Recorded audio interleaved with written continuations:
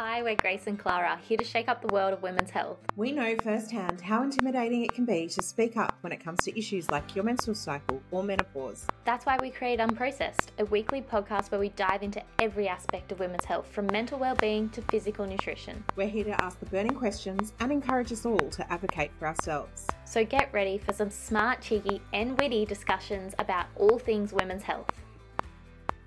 Hey guys, welcome back to the podcast. You have Grace and Clara in your ears, and today we invite Chloe Sheehan onto the podcast to discuss her journey with fertility and miscarriage. But first, Clara, you have been quite candid with our listeners, sharing your journey with endometriosis and now an autoimmune condition. It's been 2 weeks since you've shared with us about your diagnosis of Hashimoto's, and I was wondering, how's it going and do you have an update for us? Yeah, so as weird as this sounds, I'm kind of glad you asked, because obviously I found out it's literally just 2 weeks and 2 days ago that I had Hashimoto's disease, and all my tests indicated it as such. So if you haven't listened to the episode, listen to the episode a couple of weeks before this one, and you can kind of hear more about how I found out and obviously the doctor's reaction. So I have been doing something called the autoimmune protocol, which actually has been very, very similar to our I Quit Sugar diet. The only difference has been that there's a few things that I can't have from the normal I Quit Sugar recipes, but I've actually been able to tweak a lot of our normal I Quit Sugar recipes to just do this diet. Now, this diet is a bit like when you do FODMAP. It is not something that you stay on long term. I want to let that be known and be clear that none of these diets are designed for you to stay on them long term. All they're designed for you to do is to flag what might be an issue with you or what might be causing inflammation. So the diet that I'm on is no sugar. So very obviously our principles, 100% our principles. So I've been totally no sugar. I've actually been gluten-free and I've been dairy-free. So our meal plans all come with those as options. So I've been able to tweak a lot of what we've been doing. There's other things that I can't eat that we do allow, which is actually further down the track, but like nightshades, which is stuff like aubergine or eggplant, depending on which area you're in, we call it eggplant. Obviously tomato is out anyway because tomato is a fruit, which I'm sure everyone knows at home. Tomato is out. There are some fruits that are actually allowed in, and they are the fruits that we reintroduce anyway. So some of the berries, they're allowed on the diet as well. So it's been interesting navigating this, but luckily I've had a lot of resources at my hand with I Quit Sugar. Now, what I really want to talk about is the difference it's made in just 2 weeks. So I've had really inflamed hands and ankles, so high water retention across my hands and my ankles. That has reduced significantly. I get, I feel like an old lady. So I've been feeling like in my bones, I feel like a little old lady. And that's starting to reduce. My energy level has come up significantly. I'm no longer always just bone tired. Like I said to John once, that it feels like I'm in a fog of tiredness. Like I didn't know how to explain it. So there's obviously tiredness that comes with, having a child and just everyday life. But I just felt like I was in this cloud of fogness, which other people couldn't penetrate. I was inarticulate. So in meetings, I really felt like I just was struggling to get my words out. And I know, Grace, you and I have both spoken about this as being something that's happened to us in the past. And it's that kind of brain fog that you get that is just, once again, talking about baseline is just not your baseline. So that has been a big game changer for me, because I have always been someone who is really quite articulate, who can form sentences, who has a decent vocabulary, and not being able to articulate myself properly has been really devastating. I don't know how else to describe it, but it is something that I have felt has just been really upsetting. And so that started to change. I've dropped close to 3 kilos in the Wow. 2 weeks. That's amazing. Yeah, so I started the diet. Yep, I started the diet last Thursday, so it's just under 2 weeks, and I've dropped close to 3 kilos. Now, we've talked about weight a lot. Yeah. So, and I'm quite open in my battle for my weight, and I call it a battle. I call it a battle because it's not that I'm not happier being a bigger person. It's that I was getting so uncomfortable in my own skin and I was struggling to do things. So for me, it's always been about the outcome of what your body can do. It's not necessarily always been a looks-based thing. And not being able to just have the energy to do stuff that I used to be able to do, or not wanting to do stuff that I used to be able to do, has really been devastating. But it's also, everyone has this. I don't think it's particularly vain. I think I'm going to use the word vain. I was trying to maybe look for another word, but I don't think it's that vain to also want to present yourself well. And I feel like at this weight, I'm not presenting myself the best I can present myself. And that's been really devastating. So it's been really horrible for my self-esteem. And the more I read into Hashimoto's, the more I found out that, extreme weight gain over a short period of time, which is what I went and originally saw the doctor about when I was in my early 30s.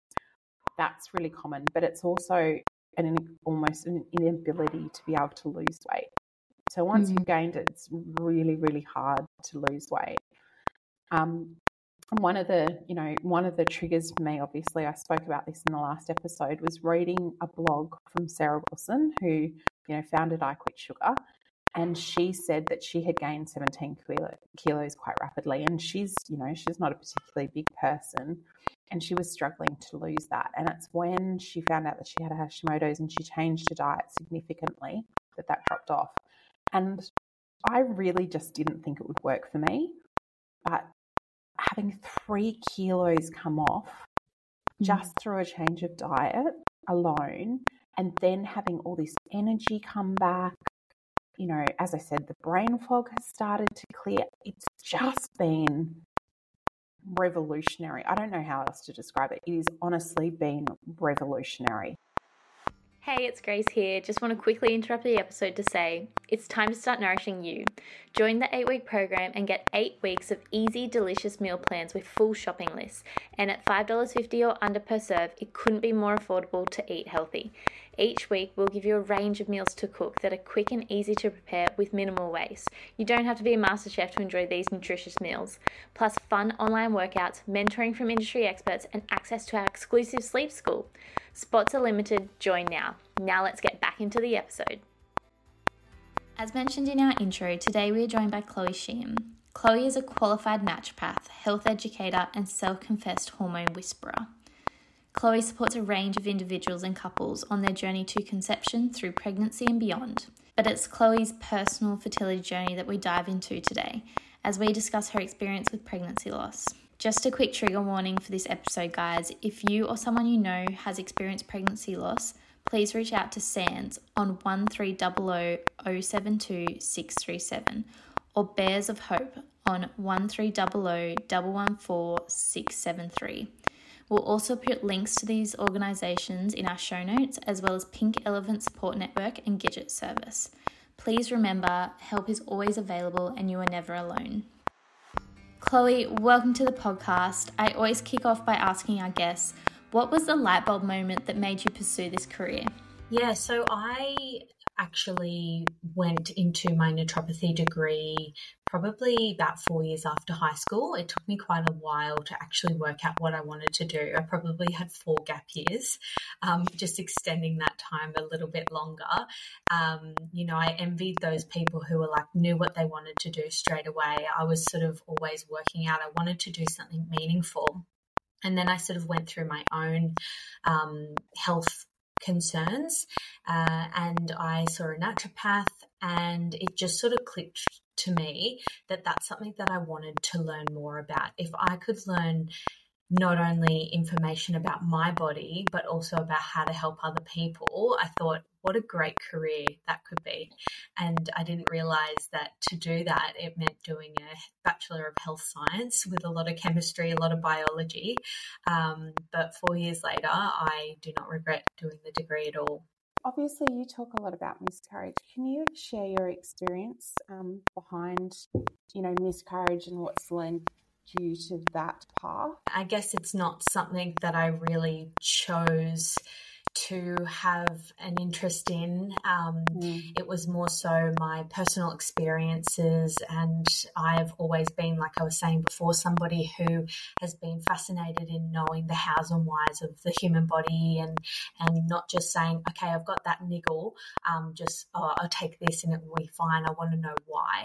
And so with my own experience with miscarriage, I wanted to know why, and sometimes that's not always going to be the case, but why was my body doing this? And then naturally just sharing that on my own social media, I got an influx of clients who wanted to see me because they went through their own experience with miscarriage. And so personally for me, my journey sort of began when we started trying to conceive after our wedding in 2021. We had the best wedding ever. We were on such a high because we went through the biggest sort of COVID lockdowns, and we thought we were coming out of it. We got married in May 2021 and we were allowed a dance floor and there was no restrictions. My family from Queensland were able to come down and we got married and it was amazing. And then after that, we were like, okay, we're ready to start trying. And it took us probably about 6 months to actually conceive. And that was actually after I found out that I had a stage 3 HPV infection. Right. And so high-grade cell changes, which I needed a LETS procedure to remove that. After that surgery, we were able to conceive. But that pregnancy only lasted for about under 7 weeks, which was to me quite shocking. You wait 6 months or so to conceive and then to just be hit with, no, it hasn't progressed. I guess if you haven't experienced before, it's just heartbreaking. It sounds like you went on quite a health journey that was quite serious and quite major. How has that affected the way that you look at diet and the way that you look at a holistic nutrition? Yeah, and so I didn't really realize how much was involved in the whole conception journey for me to think, okay, I'm healthy, I've got a normal regular cycle, but then to find out that I had diagnosed stage 3 high cell changes in my cervix, needing surgery for that. In terms of my loss story continuing, we were able to conceive 2 months after that initial loss, and that ended at 5 weeks. And so to go through 2 early pregnancy losses in less than sort of 8 months, I started to really question, okay, what is within my control? How can I make some changes? And I was already a healthy person. I'm a naturopath. I have a good understanding of my environment. I have a good understanding of my nutrition. I wasn't a heavy drinker. I wasn't smoking. So, I think that sort of brings up, well, what do I do next? Which area do I sort of focus down? And so, yes, nutrition plays a really big role. I think when we're just talking about conception in general, making 2 or 3 dietary changes, such as increasing fruit and veg, increasing, fiber, and making sure you don't have any nutritional deficiencies, can largely increase your chances of conception, talking about both male and female partners involved there. That's interesting you say male and female, because what I've learned on this podcast is women hold so much of the pressure from when they do have miscarriages and through fertility, and men aren't considered as much, I guess you would say. Clara, did you feel that way through your pregnancy? Yeah, absolutely. I often joke that John could have been a sperm donor. Like, he really, in that whole journey, he wasn't considered at all. And, he wasn't, I feel like he wasn't kind of made to feel part of the process. And on the flip side, the other thing that, we talk about often is that men have I think a longer realization. Women feel so much burden that they carry, especially around stuff like miscarriage. I think that's a big thing. And, and conception as well. But women carry such a burden in that whole journey, fertility journey. And it can sometimes be a harder thing for a man to grasp that a lot of the stuff that they do can affect the outcome as well. Completely. I see that in clinical practice. I see that in my own experience as well. How often do we see sort of men sitting with laptops on their lap or, not sort of thinking about how much alcohol intake or, are they over exercising, under exercising? What's their weight look like? Male factor equates to 40% of total fertility. And when we're thinking about miscarriage, it's really that egg that's going to accept that sperm. And conception is a genetic transfer of DNA material from a different individual. And so if that is there's going to be a mismatch for whatever reason, then, that increases the risk of miscarriage. And considering, I think, if people are in this space or interested about learning, they are learning about fertility, they would have seen those big catchy headlines saying that sperm quality has actually decreased by 50% over a 50-year span. And that's a decrease of 1% a year. And it's not actually showing signs of stopping. And so, I had to, although like you were saying, Clara, I was taking on this big sort of role of what have I done? What did I do to cause this? But the more I sort of educated myself, I was, well aware that this is a partnership. This involves not only me, but my partner as well. And so, just some changes around that. My partner was an ultra marathon runner. And when you think about the testes, they have their own mechanism of going up into the body when they're cold and dropping when they're too warm. And so thinking about testicular health, those tiny little sperm are so super sensitive to temperature, to pH. And so controlling or trying to optimize sperm health is going to be a really big factor for anybody, regardless of whether you've had miscarriage or not. Yeah, my partner wouldn't even think about any of that, to be honest. As long as he looks good in his activewear, he's happy. Yeah, I remember it was after sort of our second loss, and I was like, you know what, we're going to do something self-care. I'm going to book a self-care day for us. And I booked us a infrared sauna, and probably like 15 minutes of us sitting in there, I was like, oh my God, get out. Your testicles are going to they're going to be too hot. I was like, what was I thinking? I was like, we're in 60-degree infrared sauna. I was like, you need to get out and have a cold shower. Yeah, you're cooking him. I know. I was like, this is going to be a beautiful self-care practice. We're just sitting in here, and all of a sudden light bulb moment. I was like, get the hell out of here. So, a lot of those factors around sort of trying to optimize health, and it's really hard because you're trying to be optimistic, but you never know when you're going to fall pregnant or when that pregnancy is going to work along your own sort of fertility journey. I think that's the big thing is you lose control, and I don't think a lot of people understand that there's a lot you can't control about your fertility journey, but then there is also a lot more you can control in terms of how you go into it. So whether it be mentally, physically, or, nutritionally. Mm-hmm. Yeah, I completely agree.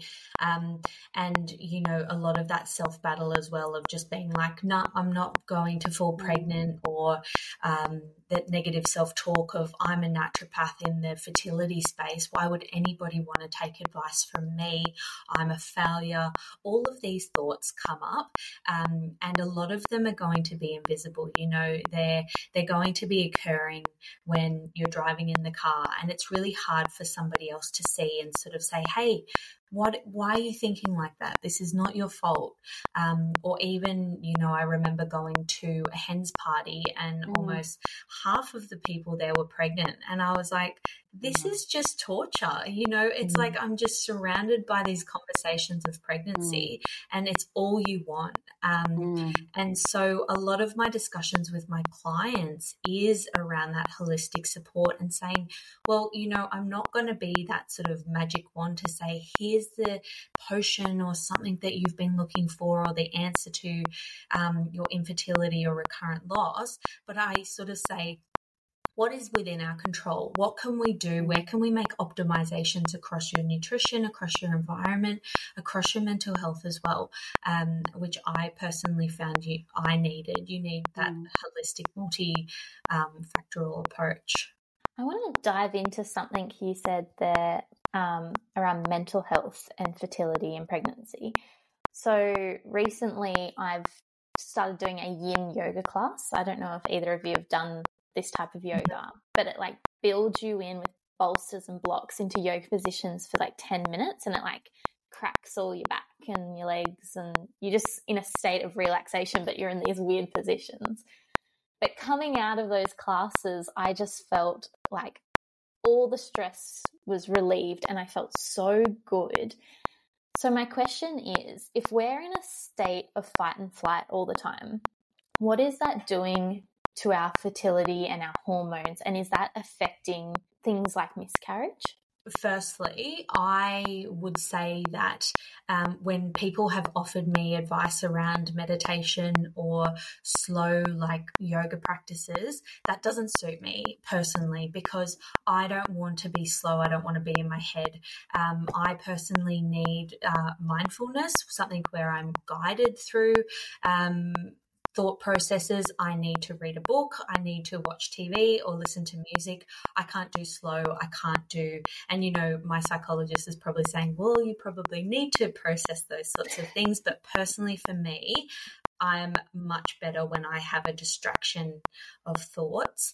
And the other factor there is that stress is going to be an inevitable part of everyday life. If stress was the main cause of miscarriage, then it would, why are people falling pregnant through, non-consensual intercourse or over in war-torn countries?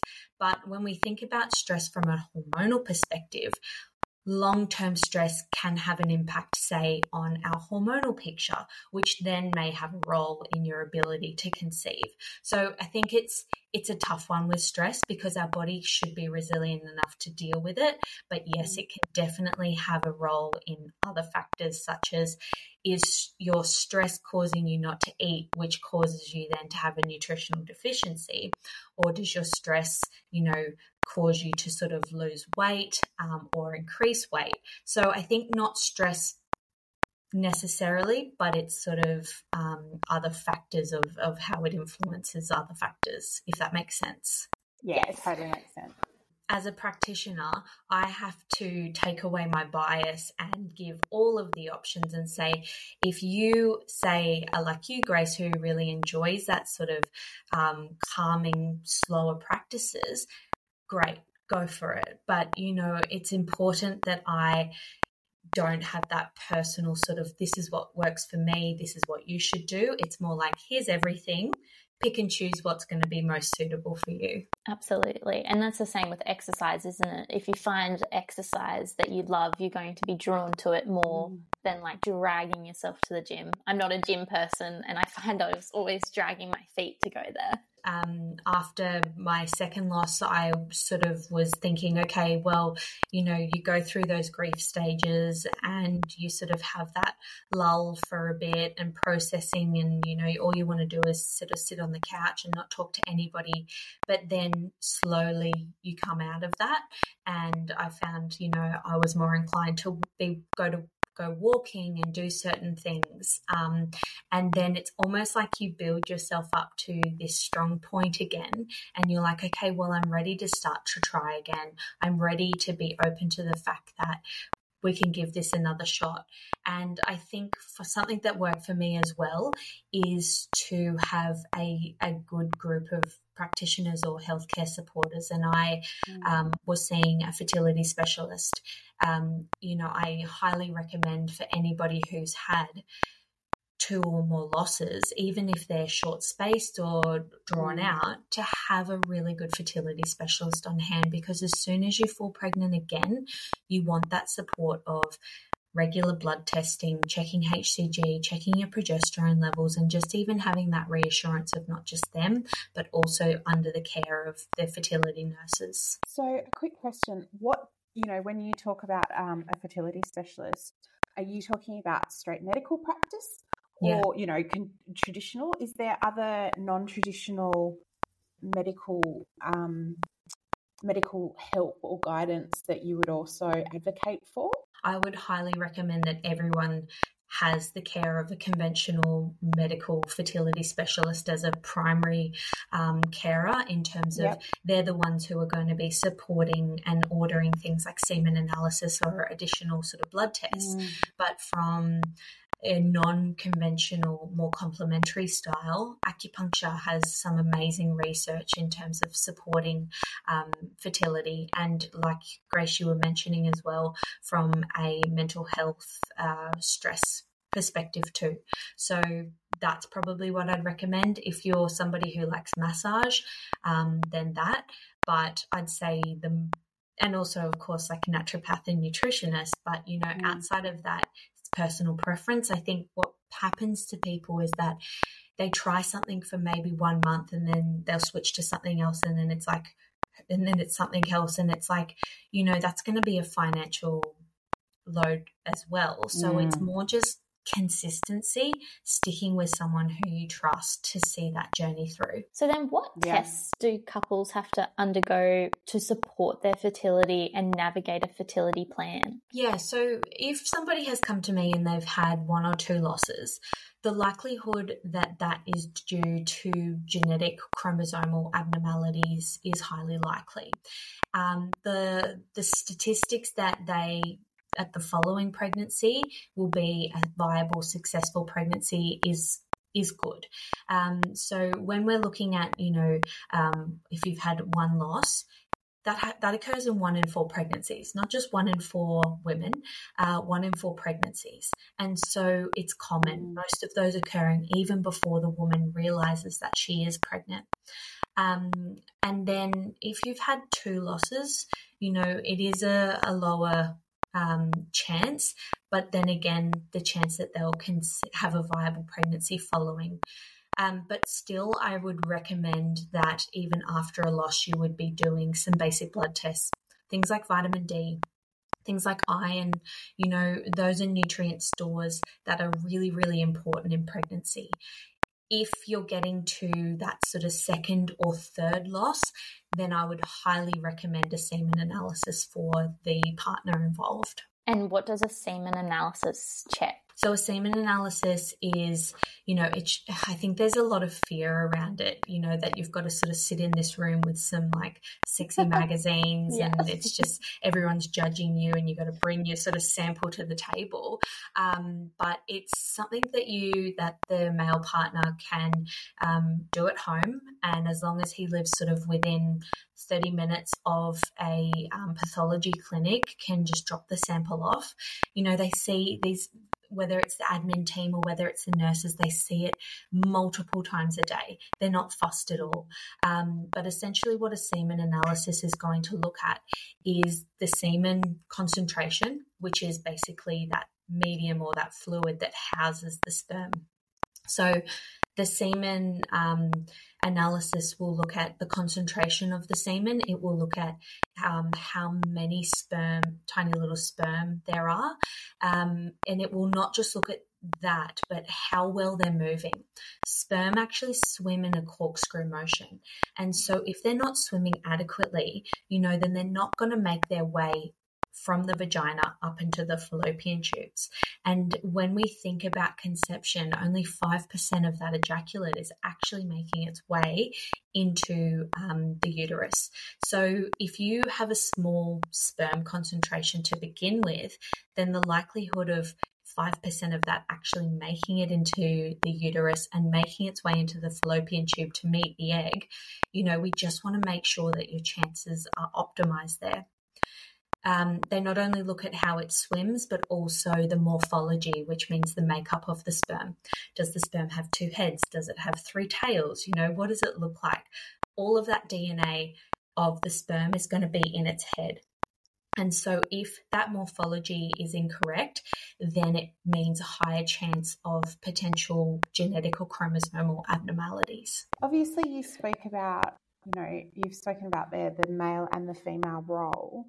What can you do to help boost the male side of, sperm quality from a naturopathic point of view? There is some amazing ways in which we can get really good sperm motility, morphology, and concentration changes. When we think about the maturation cycle of sperm, it's around 90 to 120 days. And so what you're doing within that sort of 3 to 4 months can make a really big impact on that sperm quality. And so we think about the good sort of fats in our diets, especially coming from omegas. So whether that be fish oils or whether that be oily fish, that's really going to support the morphology of that sperm. We need to think about B vitamins. Everyone's sort of hung up on folic acid or folate for the woman when we're thinking about neural tube, but that's just as important for the male counterpart when we're talking about chromosomal genetic roles in that sperm as well. Antioxidants, so making sure that they're eating 5 serves of veg, 2 serves of fruit at a minimum. All of those things have a really big role in supporting sperm. And dropping alcohol, after say 2 or 3 drinks within a short space of time, we're unable to drive a motor vehicle. Think about what that's doing to something that's such a smaller size to us, how that sperm will swim after it's had a big influence of alcohol. Alcohol's a toxin on the body. So is any sort of drugs, smoking, all of those things, even chemicals, that's a big one that we probably don't speak enough about. Grace, I think I was saying this to you before, but in our sort of naturopathic world, even sort of in the fertility world, we sort of think about fragrance as the new smoking. Everyone's got candles lying around. We're using cleaning products, we're using all these different fragrances, but they're all made up of chemicals or a chemical sort of cocktail, which isn't sort of researched as well from a fertility influence. So those are things that we can have in our control to improve sperm quality. Can I ask a personal question? When you were going through these experiences with miscarriage and then you needed to get your partner involved with the testing, how did you have that conversation with him? I said, this is what you need to do, no questions asked. I'm bossy by nature. So I was just like, I've gone through all of this. He could see how much it rocked me physically and emotionally. I was like, there's no questions asked. This is what you're doing. And here's your supplements. Here's your glass of water. There's just, it's sort of like, it did sort of seem like a little bit of babying, like, okay, don't forget to, take some capsicum or do this. But it's like, I think they've got to feel like they're involved and they've got to feel educated. And so I was like, well, this is what we're doing. But I sort of want to say something on that as well. We gave preconception a really red hot crack. I'd say, 10 out of 10 in terms of doing all the right things. But we experienced a third loss after trying for about over a year. And so, I think we had done all of the testing as well. I had an investigative laparoscopy thinking, there might be endometriosis there. We were doing all the supplements, doing all the right things, but to fall pregnant for a third time and then have that loss at 9 weeks was absolutely devastating, considering we were so proactive. In terms of, this is a question that I think of very often, and we do talk about this in the podcast quite a lot. In terms of that preconception period that you're talking about, and obviously with recurrent loss, this might get sped up a little bit, but realistically, how long does a person need to be working through, the preconception side, so taking the supplements, changing their diet, reducing alcohol, before it starts to affect sperm and egg quality, and then start trying? Yeah, so one thing I didn't add into that is also age. There is going to be a decline in fertility from ages around 35, but I would say for anybody who is consciously wanting to make some proactive changes for preconception, minimum 3 months. And the reason that we say that is because that is the maturation cycle for our egg that we will ovulate. And so what we're doing within that 3 months has the biggest impact on egg and sperm maturation cycles. Oh, okay. So is that the same for sperm? So yeah, for those guys that sometimes take a little bit longer to get there, it's still 3 months for them to really make some serious changes. You can't do it a week before and no way. Yeah. And that's also another thing that we see in clinic is that we see couples coming in and saying, I'm going for my egg collection in 2 weeks. What can I do? It's like, well, your eggs that you're going to be harvesting or collecting in that 2 weeks are a product of maturation over that 3 months. Same with sperm. Like I was saying, it's around 90 to 120 days. So it's a bit of a long-term game, and, you don't have to be perfect. You just have to be consistent. And it is something that I think a lot of women really struggle with. And I openly talk about on the podcast that we had quite a bit of issues conceiving as well. We didn't have any losses. We just couldn't conceive. But for us, I then joined, some support groups and stuff. And the biggest frustration amongst the women is men drinking and the alcohol and stopping the female. And they're all like, I can't drink. I'm in a period where I definitely don't drink. And it's they're trying to work out how to have that conversation, but also how to get the message across that it's an equal, it's 50-50. It's a sperm and it's an egg. There has to be so many things go right for you to get pregnant. Contrary to what happens when you're 17 and everyone tells you at the drop of their hat, if you see a boy, you're going to get pregnant. It is actually, quite difficult to go down that journey. And it's a hard one. It's a hard one for couples to navigate. I think, a lot of listeners will probably resonate with this, is that you try to go out and socialize and just try to get a bit of normality back, whether you're on that sort of fertility journey or you have experienced loss.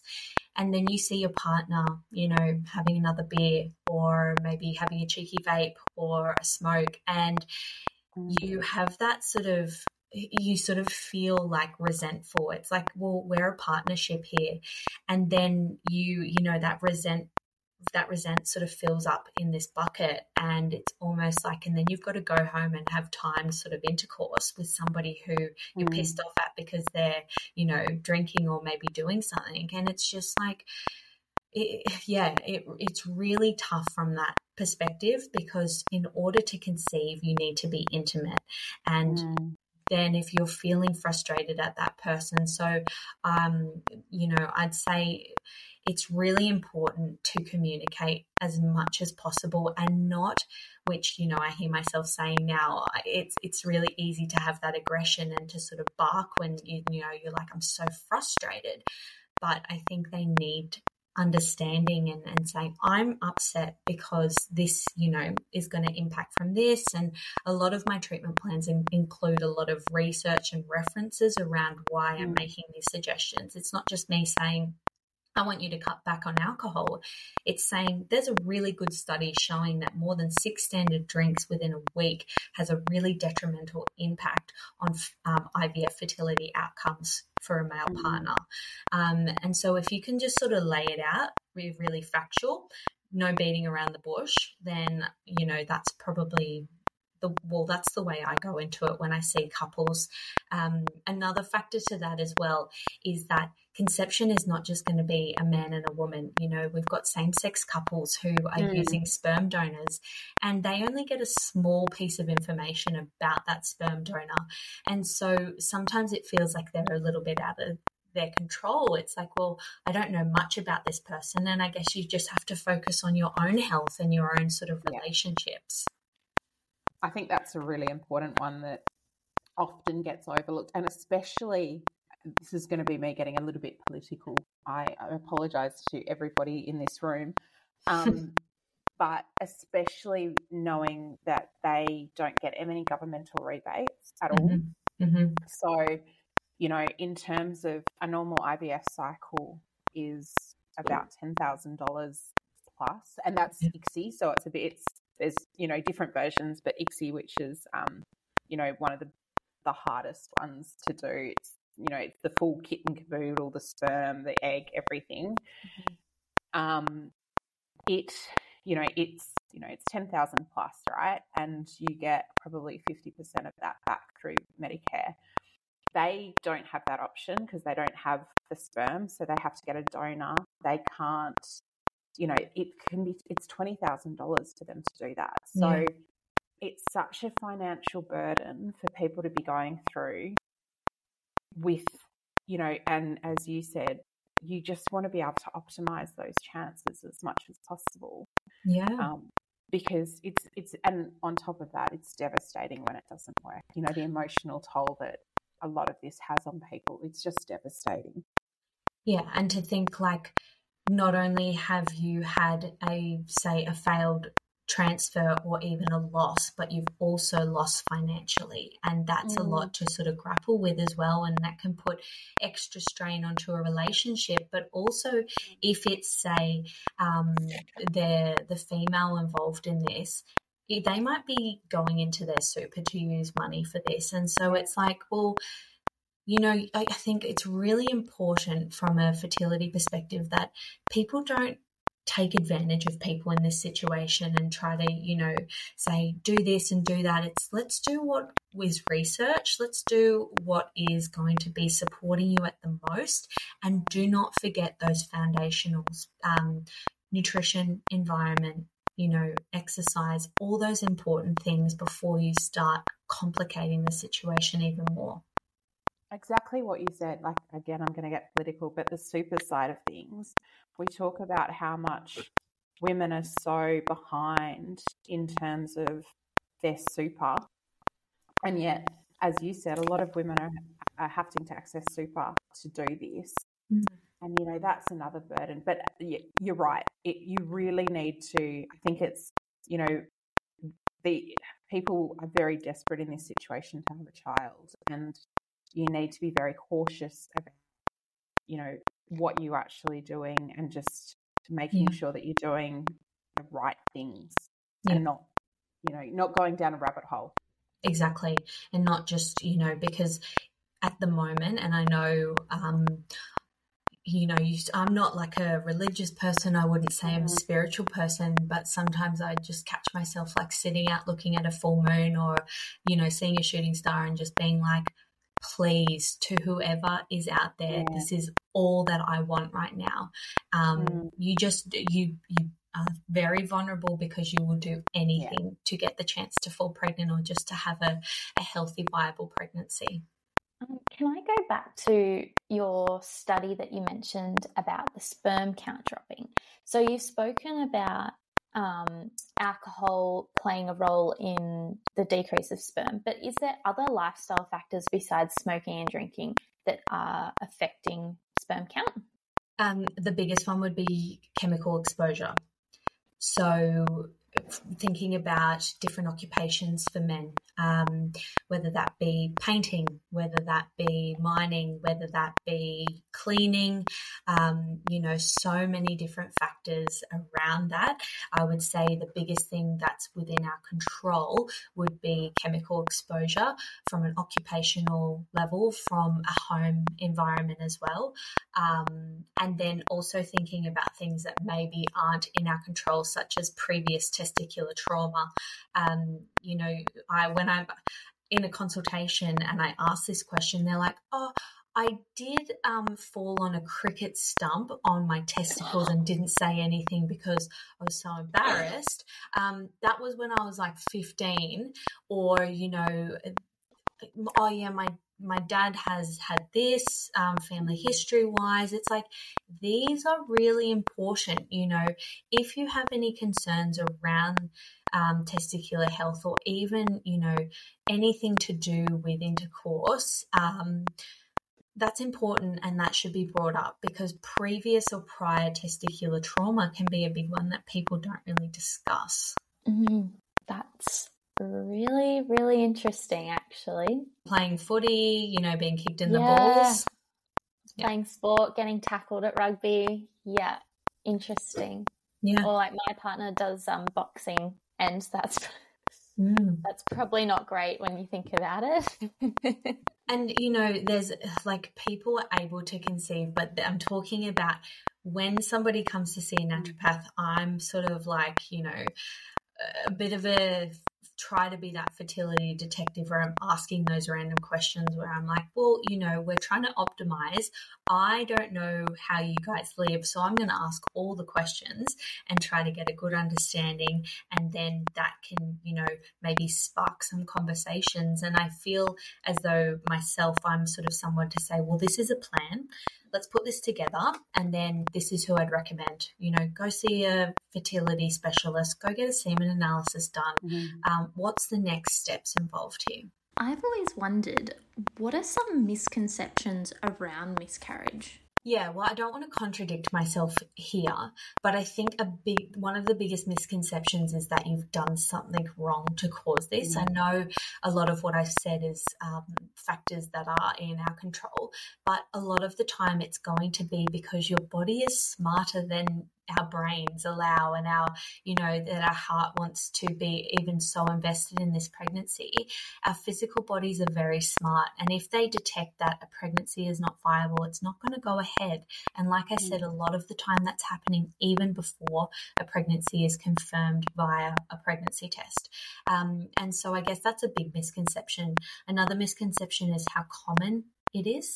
I would have a lot of conversations about, "Oh my God, Chloe, don't you think that so many more people are miscarrying these days?" I'm like, well, one, are more people just talking about it? Are we taking away the stigma associated with pregnancy loss? And two, maybe, yes, that may be the case, but pregnancy tests are also getting more sensitive. And so people are more aware that this is occurring. So I think probably the biggest misconceptions is the fact that you've done something wrong to cause this, that pregnancy loss is, rare, and thirdly, that the male isn't a big role in this. They're at least 40% of the whole equation. I was just going to say off the back of that I think that's really true, and I think a lot of people need to, which I've said earlier in the podcast, and I hope I've learned about, but people need to start getting more educated around fertility, and how many things go into fertility to make that one particular, sperm egg match to make an embryo that then implants. It is, it's not as easy as we think, and I think people need to be really educated from a really early age. When I'm talking early, I'm talking, probably in their late teens, to start understanding about their body, their fertility, so that, they might not be ready for another 10 years or so, but they actually have the right knowledge they're being armed with. I don't think we're doing enough as a society to people with that knowledge were doing a lot around sex education, but not a lot around fertility. A point that I might make on that is when we're sort of thinking about recurrent loss, there's sort of 5 or so factors that are the main sort of factors involved in investigation around recurrent loss. Of course, like I said, chromosomal or genetic issues, anatomical. So when we're sort of thinking about the uterus, about the fallopian tubes, about the ovaries, immune factors, hormonal issues, but another one there is going to be infection. And Clara, what were you saying about, as soon as you're sexually active, you are influencing your future fertility. I have spoken openly about the fact that I had a undiagnosed chlamydia infection for probably about a year, maybe over a year. And when I did my investigative laparoscopy, they did find adhesions inside my fallopian tube, or sort of like a webbing. And when you think about the fallopian tube being the diameter or the opening of like a sewing needle and an egg trying to make its way down, if there's any roadblocks or adhesions there, then that's going to impact the ability to conceive. And so even things like how common chlamydia infection is, you need to be on top of that and be aware if you're being sexually active, you're at an increased risk of STIs. If that goes undiagnosed, we know that that can have a role in your future fertility. Sounds scary, but I think, there's lots of good things involved in that. But in terms of like being, sexual, but I think it is something that you just need to be educated on and not be scared about, but just be aware. And I also think it goes back to the old thing of wear a condom. That is a good point, Clara. Now, Chloe, for our listeners who want to learn a little bit more and dive into pregnancy loss and learn more about their bodies, do you have any resources that they can go and check out? This book is written by 2 women based in the UK, and it's called The Worst Girl Gang Ever, and it sort of discusses stories about people who have experienced loss. It can be quite triggering, but I think there is a time in your loss journey that all you want to be surrounded by is other people who get you and understand what's going on. And so although that may not always be helpful to have that around, it may be useful. The other one is a book. It's a little bit more medical, and it's by Dr. Laura Sheehan, and it's called Not Broken. And it just sort of it resonated with me because it's less about that sort of emotional and more about the practicality and logical side of pregnancy loss, and saying, okay, these are the reasons why. And sometimes I can be a little bit not lacking the emotional, but I want to know the actual reasons why, and say, okay, the body, if you take the heart away, what's going on here? What are the reasons that we're looking at? And then, of course, you have the rednose.org.au, which talks about a lot of bereavement support, and then Pink Elephant Support Network. So I can give a list of those for you guys to share. But, at a time when you're experiencing loss, the biggest thing that you need is just support by other people who've gone through something similar. Chloe, thank you so much for joining us on the podcast today and sharing your personal story. We really appreciate it, and we know our listeners will too. And for anyone who wants to learn a little bit more, I'll put links in the show notes below. Back to this podcast, please give us a 5-star review and share it with someone who you think would benefit from it. We want to help as many people as possible live healthier lives. This podcast is general in nature. We aren't doctors or health practitioners. But if this podcast has prompted something for you, we really encourage you to make an appointment with your health practitioner and get advice that is tailored to you. This podcast is recorded on the land of the Gadigal people of the Eora Nation. We pay our respects to their elders past, present and emerging, and extend that respect to all Aboriginal and Torres Strait Islander peoples.